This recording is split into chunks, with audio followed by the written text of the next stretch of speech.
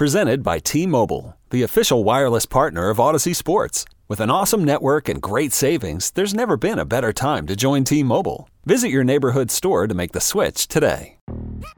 Yo, Trey. Kevin, what's up, man? You know, I've been thinking, what would have happened if the NBA never vetoes the Chris Paul trade to the Lakers and we get CP3 in the same backcourt as Kobe in LA? Well, you get a very happy Jack Nicholson, for sure. And the Lakers probably win a bunch more championships. CP3 finally gets a ring or two or three, and the Kardashian empire is forever altered. What did you just say? Hey, everybody, I'm Trey Wingo. And I'm Kevin Frazier, and we're teaming up on a new weekly sports podcast from Wondery, Alternate Routes. As former Sports Center anchors and current sports obsessives, we're consumed by all the what-if questions that make being a sports fan so excruciatingly fun. If you're like us, then you also live and die on the fallout from every drop pass. Or play call. Each week on Alternate Routes, we'll take a flashpoint in sports, break down what actually happened, then explore every alternate scenario and the ripple effects it would have caused. Follow Alternate Routes on the Wondery app or wherever you get your podcasts. You can listen early and ad-free right now by joining Wondery Plus. It's the Amazing Rico Brogna podcast with your host, Evan Roberts.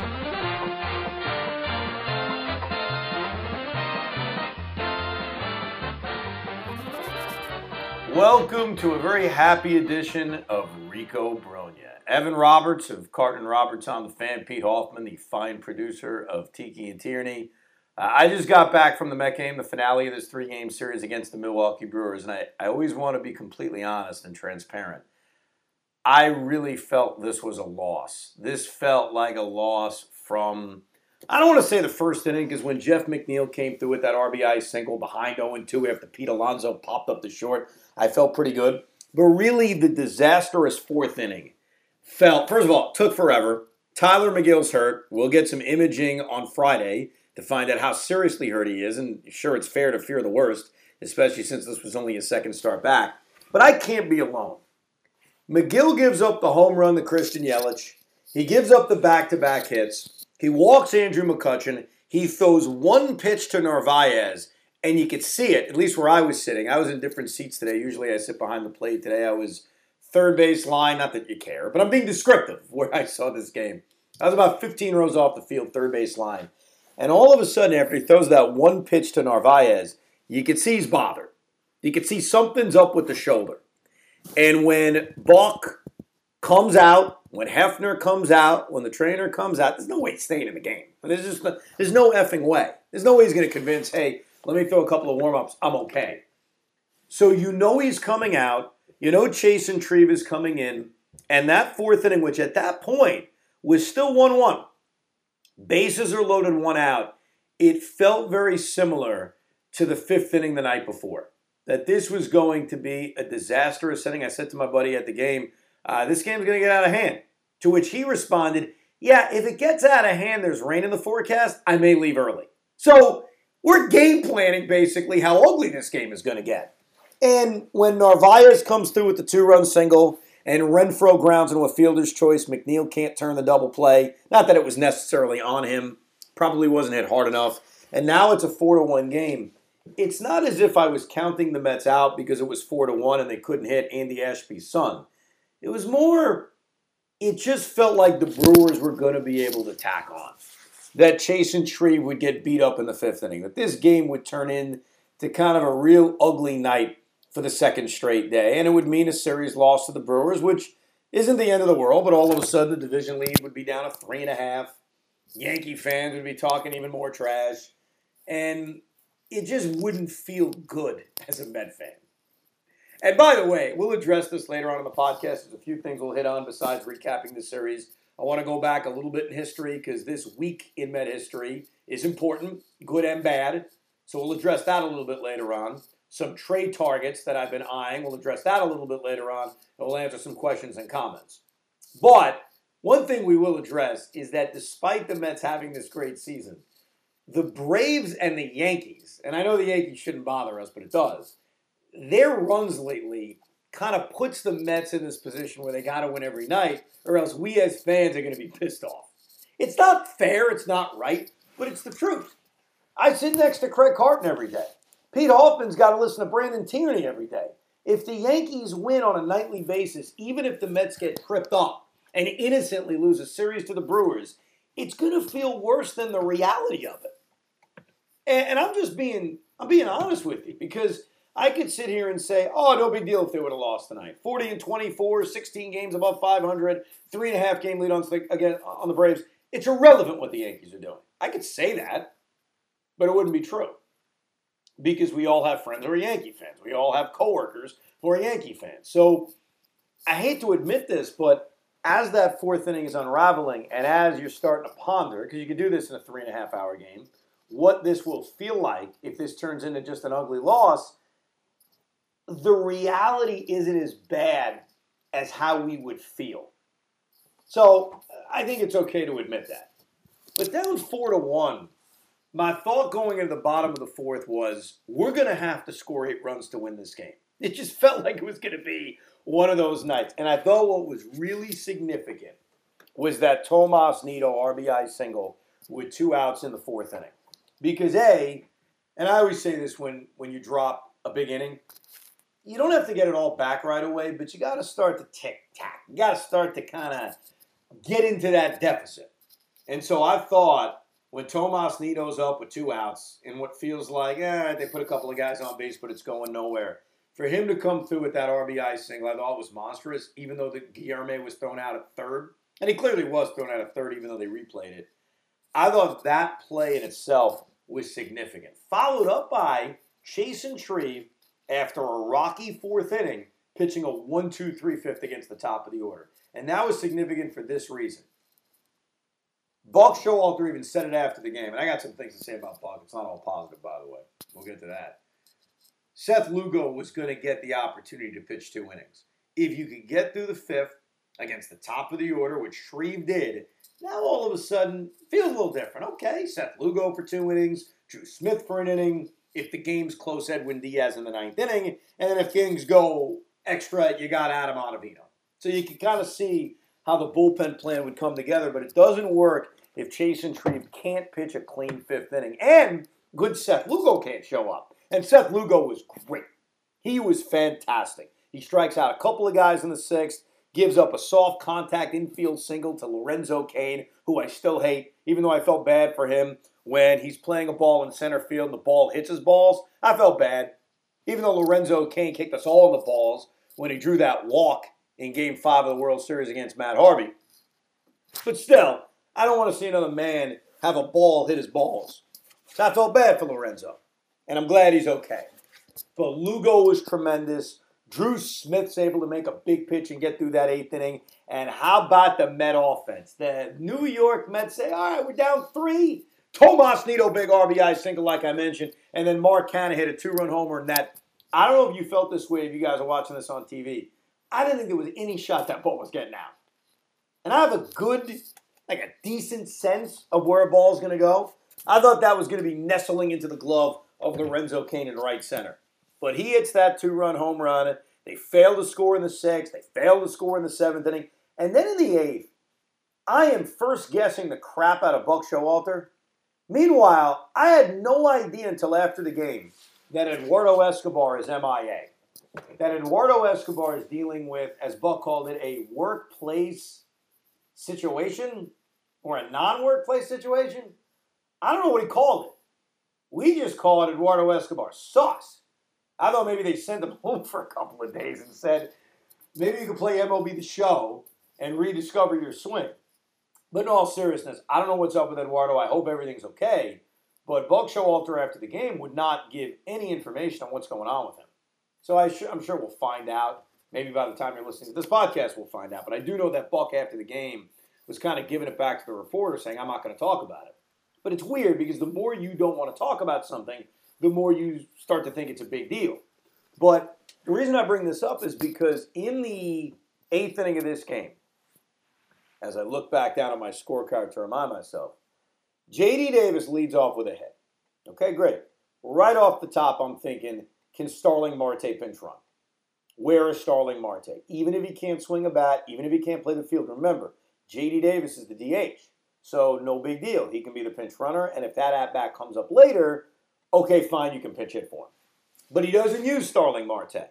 And so when the count is 3-2 on Luis Guillorme and J.D. Davis is on first base, he's basically standing on first base because he's afraid to take a lead against Brent Suter. I'm annoyed. I'm like, Buck, what are you doing, bro? Like, what? Where is Starling Marte? Okay, doesn't use him. We get a break because Rowdy Tellez throws a ball in the left field. Hey, by the way, Hoff, and I'm just curious, do you think Rowdy Tellez's name is really Rowdy? If you had to guess.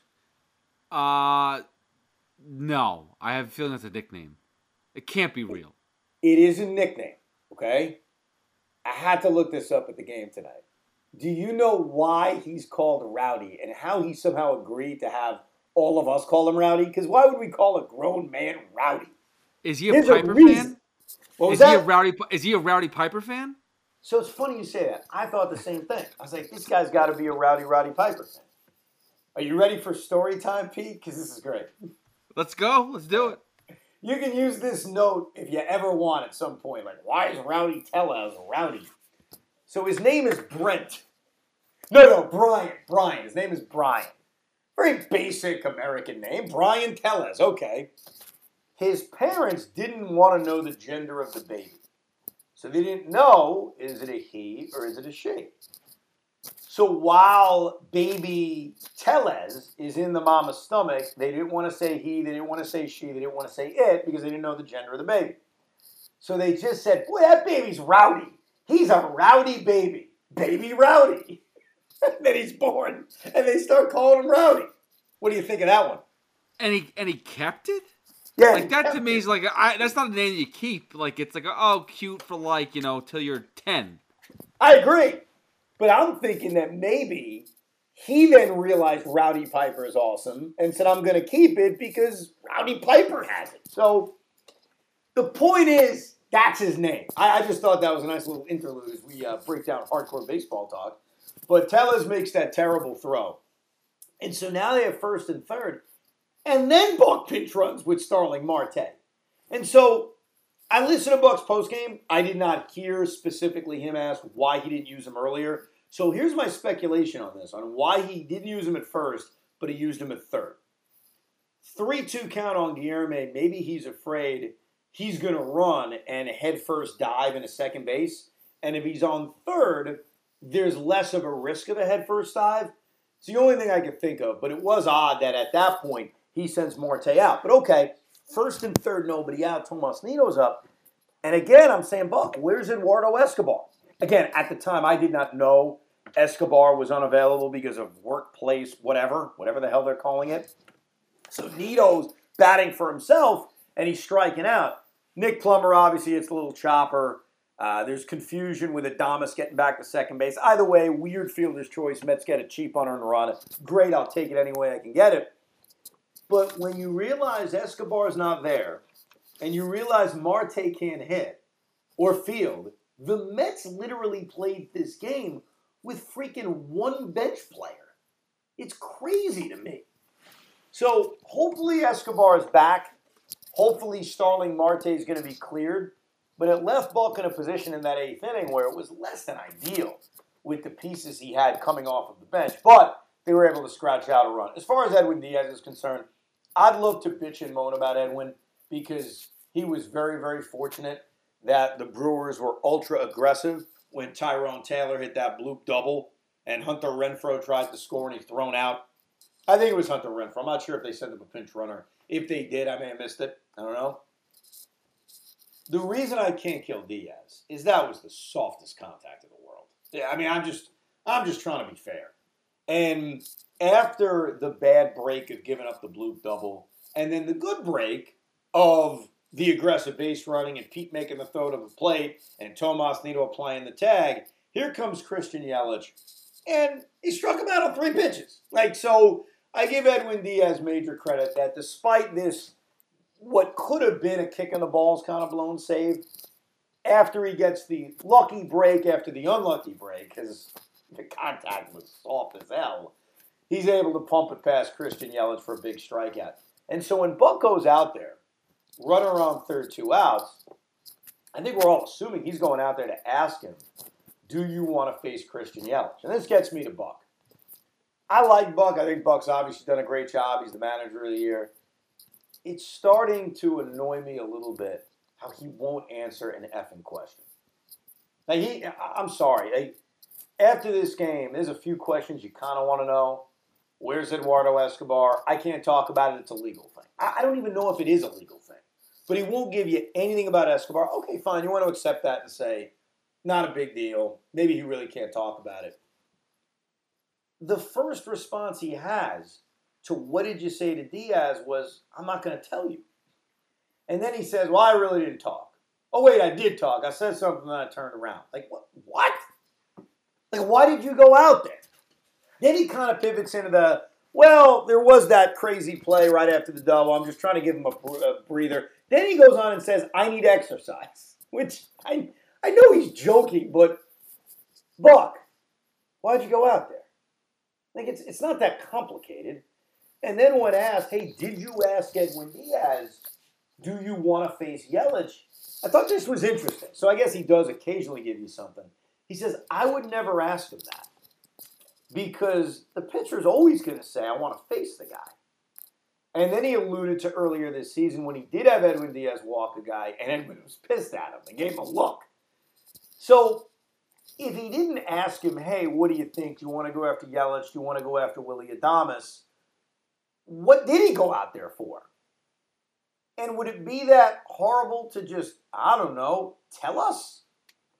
Old Man Winter here. If I had it my way, it would stay winter all year long. Short days, wind chill, black ice, and a good polar vortex. Oh, heaven! Wait, is it getting warm in here? Your cold snap is over, Old Man Winter. Spring has arrived. Spring. Spring is here, which means it's the perfect time to get away in the Hyundai you've always wanted. Visit the Hyundai Getaway Sales Event, where you can get great deals on all of our award-winning Hyundai models, like the tech-filled Tucson and Kona, as well as the spacious Palisade. Enjoy wherever you go with the peace of mind that comes with America's best warranty and 3 years or 36,000 miles of complimentary maintenance. But hurry in, these deals won't last. Add more joy to your journey at the Hyundai Getaway Sales Event. Now get 0% APR or up to $1,500 bonus cash on the Hyundai Tucson. Now, during the Hyundai Getaway Sales Event. Offers end soon. Call 562-314-4603 for details.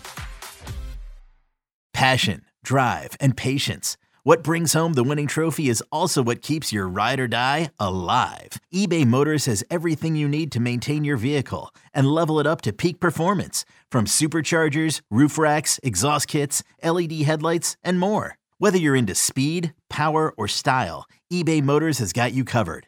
With over 122 million parts for your number one ride or die, you'll always find exactly what you're looking for. And with eBay Guaranteed Fit, your part is guaranteed to fit your ride every time or your money back. Because with eBay Motors, you're burning rubber, not cash. With all the parts you need at the prices you want, it's easy to turn your car into the MVP and bring home that win.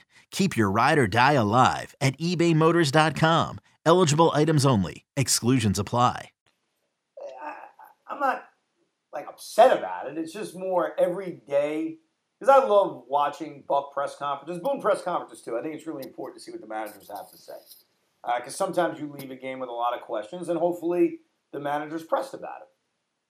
It's not like watching these guys after games, but sometimes I scratch my head and say, just answer the freaking question. It's not that complicated. I know there are certain things you don't want to talk about, certain things you want to keep private. But what you went out and said to Edwin Diaz, and it was quick, man, because he goes out there and quickly turns right back around. So, yeah, sitting in the ballpark, my assumption is he asked him, do you want to face Christian Yelich? According to Buck, he didn't. Then again, Buck could just be lying to us. Maybe he did ask him, do you want to face Yelich? They actually talked to Diaz afterwards. What did he say? He said he asked if he wanted to walk him. He said no. Are you freaking kidding me? Yes. So Buck lied to us. So Buck lied. He's a liar. He's lying to all of us this whole time. So, first of all, great job by you checking out the Edwin Diaz postgame presser. I didn't hear it. So he said, Buck went out and said, do you want to face Yelich or walk him? Yeah. It's exactly what he said. He goes, it's a very quick conversation. He asked, he said, no, I want to face him. That was it. Went back. Are you annoyed a little bit that Buck lies to us? Or does it not matter? Yes and no. I mean, in that scenario, not so much because it wasn't a big deal.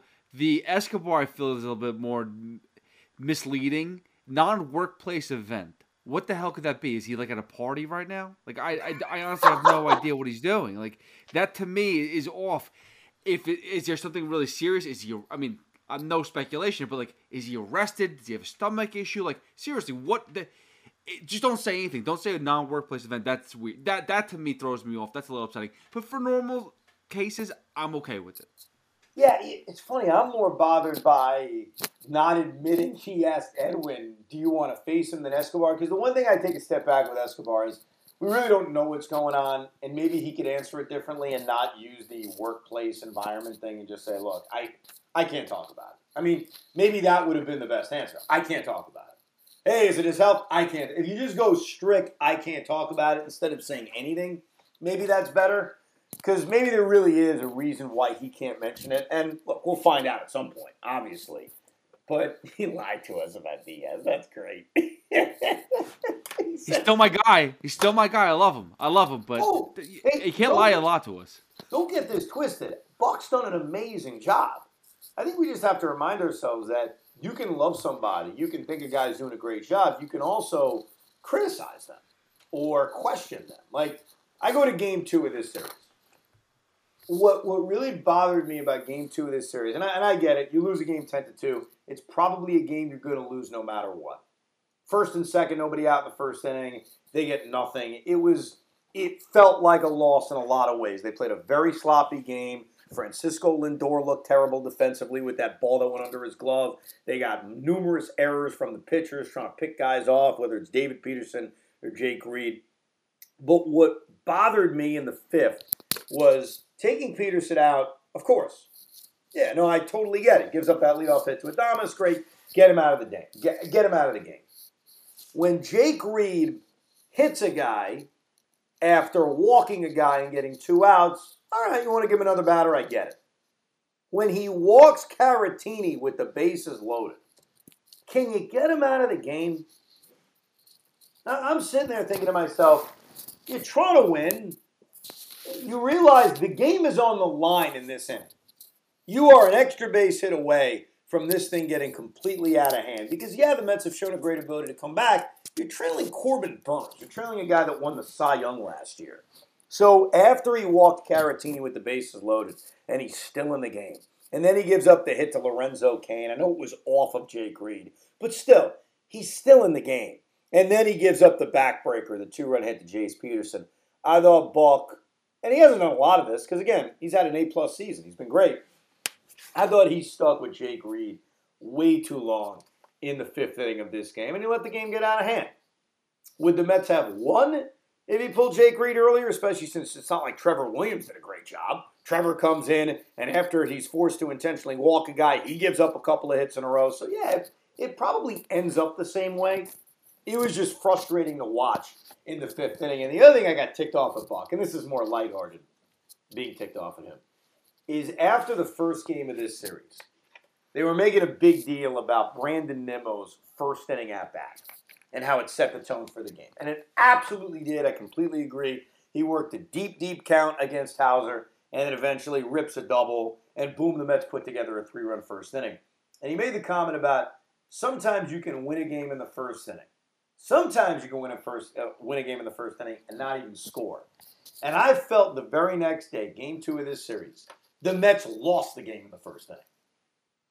Because when they get 2 on and nobody out, and remember, they're down 2-0 already. They gave up the 2 runs in the first inning. David Peterson was very shaky. And then it looked like he was actually going to settle down, but we were dead wrong about that. You're already down 2-0, and you're facing a guy that won the Cy Young last year. You're not facing some journeyman. You're not facing some bum. You're facing a guy that won the National League Cy Young last year. And by the way, he's had a pretty good year this year. Record aside, his ERA is sparkling. Corbin Burns is one of the better pitchers in baseball. You get 2 on and nobody out. When Lindor strikes out and Alonso pops up and McNeil can't come through, and he normally has this season, and you had 2 on, nobody out, I knew, and sometimes I know when I'm wrong, like I thought they were going to lose game 3 of this series, but you can't let a really good pitcher off the hook in the first inning. And so Buck Showalter the night before says sometimes you can win a game in the first inning, The Mets lost the game in the first inning. As bad as that fifth inning was, they lost that game in the first inning. Giving up 2 runs right out of the gate and then having 2-1 and nobody out and doing nothing about it, they lost that game in the first inning. And Lindor was annoying me because I don't want to be a guy that turns on Francisco Lindor at every turn. I'm not. I'm just criticizing him. I'm calling him out. And it's not just the fact that he has been so streaky this season. He's had a weird year where he goes 3 weeks where he drives in a run every single at-bat, or at least it feels that way. Then he goes 0 for 15. But the defense pisses me off. You're Francisco Lindor. When you're not hitting, and I get it, there are going to be times when you're not hitting, I want to see A-plus defense. I want to see Francisco Lindor at his freaking best. And I know it was the opener of this series, and it was a game they won, but he's had some just shaky moments in the field. Very, very shaky. It's been a weird year for Lindor. Weird in that he's on pace to drive in a lot of runs. Weird that there have been times in which he looks like the elite player they're paying for, and then he's had these just massive slumps where he disappears, where you get nothing out of him. I mean, even tonight, the finale of this series, at least we were recording it on Thursday night, he had a very quiet 1 for 4. Day before that, he takes an over.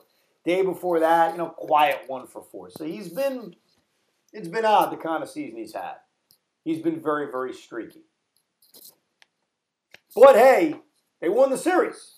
That's the most important thing. And I loved what they got in the opener of this series with Chris Bassett. I thought that was really, really important. We talked about it last time on the Rico, what's wrong with Chris Bassett.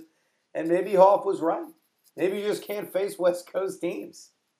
Bassett had an interesting and understandable reasoning for his struggles, and that was, I haven't been on the same page with my catchers. And for whatever reason, he really clicked with James McCann earlier this season. You remember that game when Mazika was called up, where they just couldn't get together on signs at all? He actually pitched well in that game, and I think Mazika hit the game-winning home run. Or maybe I'm mixing games up. But no, I think Mazika hit the game-winning home run in that game. For whatever reason, maybe it's because he throws so many pitches, his reasoning was, I wasn't on the same page as my catchers. Well, he was definitely on the same page as his catchers, specifically Tomas Nido, in the opener of the series. So to get the dominance from Chris Bassett and to get the bounce back in the finale of this series, this was a very 2022 Mets-like series. They win a series, which is all they just got to keep doing. They do it against a quality Brewers team. They do it showing fight. They do it coming back. And that's why this win, the finale of this series win, won't be a top 5 Met victory. I'm not going to put it in the top 5 list. But that's a really, really good win. Really good win. I mean, just think about the difference in emotion if they lose this series compared to winning the finale, coming back, fighting back, and winning this series. So I think the third game of this series was big. A nice series victory. Oh, Brandon Nimmo. Brandon Nimmo is the Gold Glove Award winner in center field. Now, I try to watch as much baseball as I can. I can't watch every inning of every team's play, so sometimes judging who the best defensive player is may not be the easiest thing to do. But man, oh man, Brandon Nimmo's become a different guy in center field. I remember 2 years ago thinking he's not a center fielder. I said it. I believed it. It was true. I don't think he was a center fielder. The progress he's made defensively, it's been awesome. It's been great to watch. Great to watch. That diving play he made in the opener of this series, and that's an obvious one because it was a great diving play. But just watching him on a nightly basis, he has gotten so good defensively. All right, before we get to a couple of your tweets, questions, comments, and a few trade targets, I also want to address the Francisco Alvarez situation. Let's take a little bit of break from all that's going on in 2022, and let's look back. Because 25 years ago, on June 16th, 1997. Hey, it's Kaylee Cuoco for Priceline. Ready to go to your happy place for a happy price? Well, why didn't you say so? Just download the Priceline app right now and save up to 60% on hotels. So whether it's Cousin Kevin's Kazoo Concert in Kansas City, go Kevin, or Becky's Bachelorette Bash in Bermuda, you never have to miss a trip ever again. So download the Priceline app today. Your savings are waiting. Go to your happy place for a happy price. Go to your happy price, Priceline.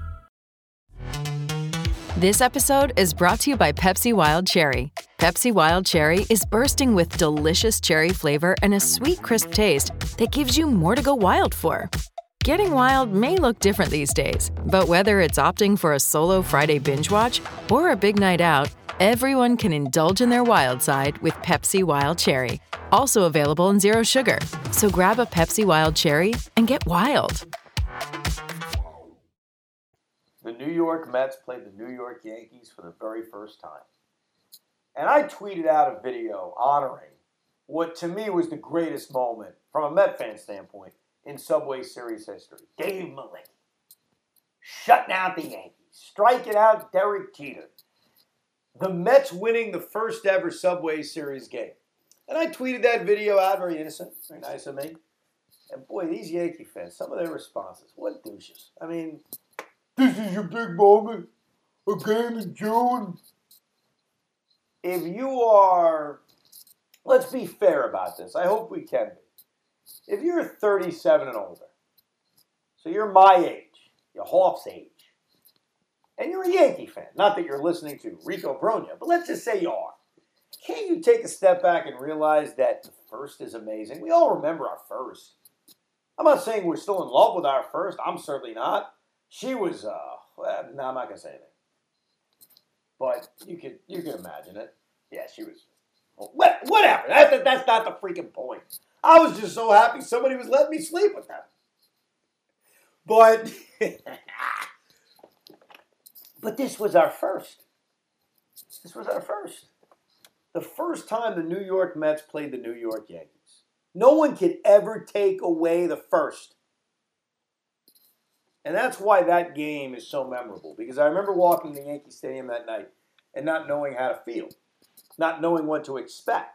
That's the Yankees had never played. It was so foreign to think that the New York Mets and the New York Yankees were going to play a regular season game and it was going to count. Never made sense to me. It was so nuts. And to see all the Met fans in that building that night, to take over that building right out of the gate, because remember the Mets scored some runs early in the first inning against Andy Pettitte. That was one of those nights you'll never forget. With that said, they lost the second game of that series. They lost the third game of that series. Remember the Steve Beezer balk, or at least getting David Cohn a balk, and then Tino Martinez hitting the game-winning hit against John Franco. That still makes me sick. So it all went downhill from there. I admit that. I mean, the pinnacle of Mets-Yankees, if you're a Mets fan, is the very first game in 1997. A few people did mention, and I totally get it, the Matt Franco game.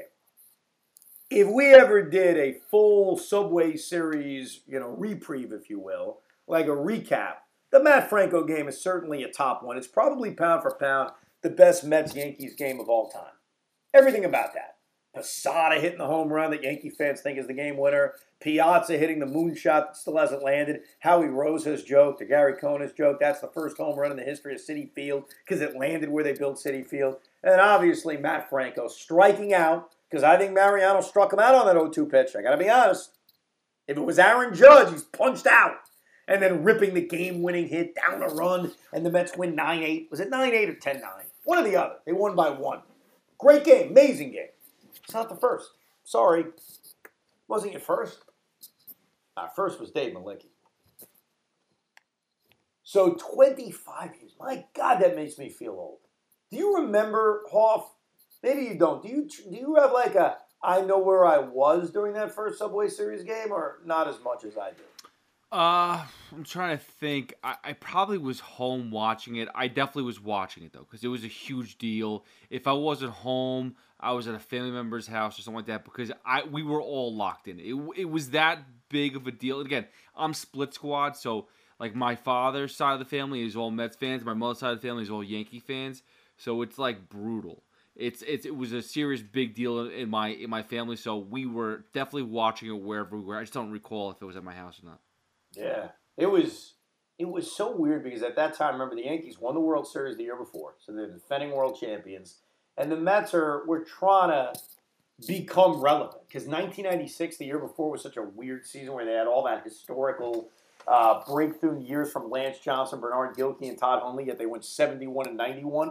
And 1997 actually turned into a pretty good season. It was my first pennant race, even though they really weren't in a pennant race with the Florida Marlins that year. But they were slowly on the rise, and obviously finally made the playoffs in 99. We all know what happened in 2000. But 25 years. That's the part that jumps out at me because it really does feel like a moment that was yesterday.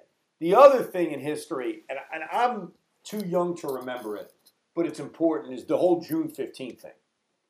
Acquiring Keith Hernandez, arguably pound for pound one of the most important trades in the history of the franchise.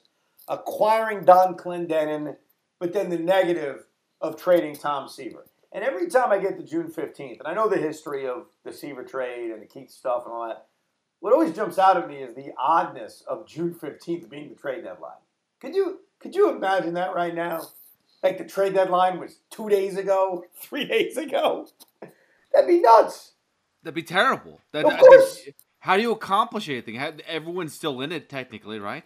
Well, but that in lies the difference. You know, when they had the June 15th trade deadline, there were two divisions in each league. So you had a pretty good idea if you were in a playoff race or not. So the reason they moved it to July 31st is I think as time went by, it was kind of obvious. Like, it's just way too early. I'm actually a believer, and we'll spend a lot more time talking about trade targets. I'm going to do a few minutes on it in a little bit. But I actually think the trade deadline should be August 31st. I don't even think it should be July 31st. Now, this year it's August 2nd, but you get the idea. But you want to go August 15th, I'm good with it. But we have so many playoff teams now. We have so many teams that think they're in a playoff race that I'd push the deadline back. And that leads me to just a few, and I wrote down 5. I'll get to a couple of guys who I think would be great trade targets because they're obviously going to be available. Or, let me rephrase that, they're on teams that we know suck. Because we could sit here and talk about the Red Sox. Remember a month ago, hey, if the Red Sox are terrible, let's get J.D. Martinez. They're not terrible. They're in a playoff race. They may well win one of the American League wildcard spots. So instead of speculating on a good team not being good and selling it, there are teams that you know are terrible. The Baltimore Orioles are terrible. The Detroit Tigers are likely terrible. The Oakland A's are terrible. But let me get to my number one guy. My number one trade target. And he's on a team that is terrible. A team that we all know has no shot. And that is David Bednar, the Pittsburgh Pirates. So David Bednar last year had a very, very good season. I may have had him on my fantasy team for just a couple of weeks and then he got hurt. But that's how I became familiar with David Bednar. And that's how you usually become familiar with random relief pitchers when you're in a league. But Bednar had a very good year last year. And I had my eye on him and I said, all right, he's still only 26 years old, 27 years old. Well, let's see if he's legitimate. The other night, because the Pittsburgh Pirates rarely win games, the Pittsburgh Pirates decided, you know what, we have a chance to win a game. Derek Shelton doesn't know what to do with himself. Oh my God, we may win a game. David Bednar came in with guys on, I think there were a couple of guys on base in the 7th inning and got the final 2 outs of the 7th inning.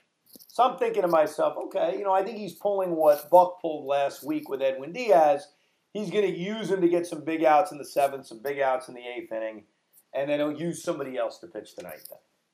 So Bednar then pitches the 8th. It's 5 outs. David Bednar came out and pitched the effing 9th inning. David Bednar got an 8-out save against the St. Louis Cardinals. And he has been awesome all year, and there have been times in which Shelton has used him to get 6 outs for a save. Now, great. He's not going to have to do that here. Edwin Diaz is clearly the closer. And instead of fantasizing about like this elite-level closer who's more of a household name, those guys aren't going to be available because those guys are on good teams. So I wonder if the Pittsburgh Pirates look at David Bednar, who's eligible for arbitration in another year. So he's not close to free agency. He's not even that close to being paid. But to the Pittsburgh Pirates, look at a 27-year-old relief pitcher who's having an freaking amazing season. I mean, he has been, how many runs has he given up this year? 3 runs all season long, whatever it is. Do the Pittsburgh Pirates look at David Bednar and say, now's the time to sell? And I sure hope so, because clearly that's the kind of target the Mets are going to have to make. I know that Tyler McGill is now a major question health-wise. David Peterson has come back down to earth. But with the hope that Max Scherzer is very, very close, maybe even making a rehab start next week, and that Jacob deGrom, fingers crossed, can come back and pitch, and the year Carrasco's had and Bassett's bounced back, could they add a starting pitcher? Sure. Would I be good with adding Molly? Sure. I don't mean the drug. I mean Tyler Molly, the Cincinnati Red pitcher. Yes. But they got to add a reliever. And they got to go to the top of the food chain because some of these other relievers like Mark Melancon, who looks cooked, Daniel Bard, who while he's had a good year with the Rockies, I don't trust. A.J. Puck of the Oakland A's. Yes, it'd be nice to add another lefty. These are all fine moves, but the big move, like a guy who can get you 5-6 outs in a big spot, that would be Bednar. The other guy who's shaky, let me rephrase that. He's not shaky, but gives you a high upside, lefty, throws hard. Maybe this team would be Soto of the Tigers. That's another guy I would take a look at. But he's got a big implosion factor. I've seen Gregory Soto blow up numerous times, including on Thursday night against the Texas Rangers. Bases loaded, gave up like a bases-clearing triple. But to me, the number one relief pitching target should be David Bednar of the Pittsburgh Pirates. Now, as far as the Francisco Alvarez debate is concerned, Mark Vientos too, a couple of young players who have just torn it up. Alvarez in Double-A catching. Vientos can play third base, DH at Triple-A. I would love, especially with the injuries they're dealing with, even though they're minor. Escobar, the mystery around him. Starling Marte, who right now hopefully can be back in a day or two, but is unavailable to hit. And J.D. Davis has been good. Since the Mets have have given J.D. Davis more of a starting opportunity with Dom in the minor leagues, he's hit. He's been productive. He still seems to hit a lot of bad luck, but he's been productive. And I like Luis Guillorme, and there's ways to get him at-bats by using the DH spot. I think this would be interesting to call up Vientos for 2 weeks, or Alvarez. I think they both could fit this. And give them opportunities at the major league level. The Alvarez thing, though, he's a catcher. Is he ready to catch this pitching staff? We see how delicate that could be with Chris Bassett.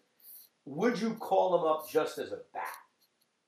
And I'm intrigued because you got 2 guys tearing up in the minor leagues, 2 guys who are huge prospects, 2 guys with major upside. At what point do you say, I don't love what I have here?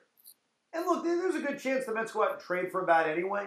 I totally get that the DH of this team come September is on a different roster. But I'd love to see what we have here. Because sometimes that young player you call up may make the biggest impact, whether it was Miguel Cabrera back in 2003 or even Michael Conforto with the Mets in 2015. So it's not burying J.D. Davis, but now does seem like an interesting time. With the injuries, with the fact that you're going to want to rest guys, to call up Mark Vientos and say, I'm going to give you 2 weeks. Let's go. Hit. Let's see what you can do. Hit. Nick Plummer's not the answer. Nick Plummer's had his moments, but Vientos offers that big upside. Alvarez, maybe not yet, but what I'm intrigued by with Alvarez is you call him up, you DH him 2 days a week. You catch him 1 day a week. And then you have that bat off the bench. I know you don't want to call him up and not play him, so maybe it's you DH him 3 days a week and you catch him once or twice a week. Plus, it gives you interesting versatility to have a third catcher on the roster. So that is something to keep an eye on over the next few weeks, especially if both Vientos and Alvarez hit at the minor league level. You can always tweet us at Evan Roberts, WFAN. Pete, you got any interesting comments or questions from the Twitterverse today? We do. Let's first start with B4021. Are you worried about the inconsistencies with the starting pitching and hitting? I feel they always don't score enough, and they've been blown out a lot past few games. It was weird. Their losses just feel like they're all blowouts. That's why when I rack my brain and think of that brutal loss, that awful loss that you should have won that you gave away, they don't have a lot of those. I prefer that when you lose, just get your ass kicked. Because A, you save your bullets in games you don't win. You lose a close game, you lose all your top relievers in that game. They're not available the next day. I think their offense has actually been pretty damn consistent. I think they could use another bat. The pitching staff, Bassett just went through a month in which he sucked. Carrasco, and I mentioned this last time on the Rico, has his starts once every 4 or 5 in which he's awful. And David Peterson's a fill-in right now. Taijuan Walker's been mostly good, but you got to remember, all of these pieces in this rotation, they are 3 through 5s. Jake and Max being healthy changed everything. Having one of those guys back, dare I say both of those guys back, I think changes the entire perception of this rotation. All right, let's go to @Santman23. Who is the most important Met right now, and why is it Edwin Diaz? He probably, in a lot of ways, he is, because I could sit here and say, well, it's Francisco Lindor, or it's Pete Alonso. But in a horrible world where they lost one of their key bats, there are other guys who would get that opportunity to fill in, and it's one of 9 guys. Like, if they lost Francisco Lindor, as much as it would suck, Luis Guillorme would get a great opportunity to play every day and probably at least be halfway solid. If they ever lost Pete Alonso, as much as that would suck, they probably give Dom Smith another opportunity, or a Mark Vientos. And again, it hurts them, but they'll probably be okay. They've survived without Jake. They've survived without Max. It is a really good point. If Edwin Diaz wasn't here, he just mysteriously disappeared, you'd have to wonder, how are they getting these big outs late in games? Like, who's doing it? Where is it coming from? So a closer in a weird way is like an everyday player, because they're going to get into a lot of games. They're going to get into maybe half the games in your season. So I know he was leading with the question, but he is probably right. I could rationalize the Mets surviving, losing almost anybody on this roster. Again, they've been without Jacob deGrom and Max Scherzer. Losing Edwin Diaz, who has been great for the most part. Do I still fully trust him? Not the podcast to discuss it. Maybe another time. I guess there's a part of me that doesn't. But, yeah, he's really, really important. And the look of this bullpen would feel completely different without him. We got time for 2 more. Go, Pete. Beautiful. All right, @Matt Salem. Mark Canha always seems to come through in big spots, whether it's runs in scoring position or when the team needs a jolt. True? Do you feel that? Do you get that buzz about Mark Canha? Every time he's up a bat, big spot, he comes through? I feel that way about more guys on this team than I ever have. Usually, I've got no faith in 80% of the roster, most of us as Met fans do. But I think that they have had a good balance of almost everybody coming through with a big hit. What I love about Mark Canha is that he may not come through with the big hit, but he's going to give you an at-bat. And he's going to battle you. And he's going to put the ball in play. The Mets again proved in the finale of this series that putting the ball in play matters. It's a big deal. When Luis Guillorme taps a ball to Rowdy Tellez with a runner on first and nobody out, sure, it could have been a double play. Sure, it could have been a force out. But you force your opponent to potentially make a mistake. And Tellez did. So when I look at Mark Canha, who had a big home run in the finale of this series, obviously, to tie it up, it's not that I always think he's going to come through. I have confidence he's going to put together a quality at-bat and put the ball in play. And when you put the ball in play, good things can happen. And finally, from Steven Prosciutto, what are the former Mets were considered to be the name of this podcast? What other former Mets? Yes. Nobody! The origin of this name, I think this is pretty simple, is that we were going to do a Met podcast. I'm not a big fan of cliches, and not to pick on any other podcast, because there's a lot of great Met podcasts out there, in all fairness. But I didn't want to do something kind of like what I do with the Nets, Brooklyn Basketball Podcast. It's a boring, crappy name. No offense. It just is what it is. And so our boss, Spike Eskin, who's, an average boss. I don't know how great he is, but he's all right. The one thing I think he does great is he has a Philadelphia 76ers podcast, and it's called Rights to Ricky Sanchez. And Google Ricky Sanchez if you care. And I said this to Spike. I said, I don't really like you very much, but I love that podcast name. That's the kind of creativity I like because it's just so weird.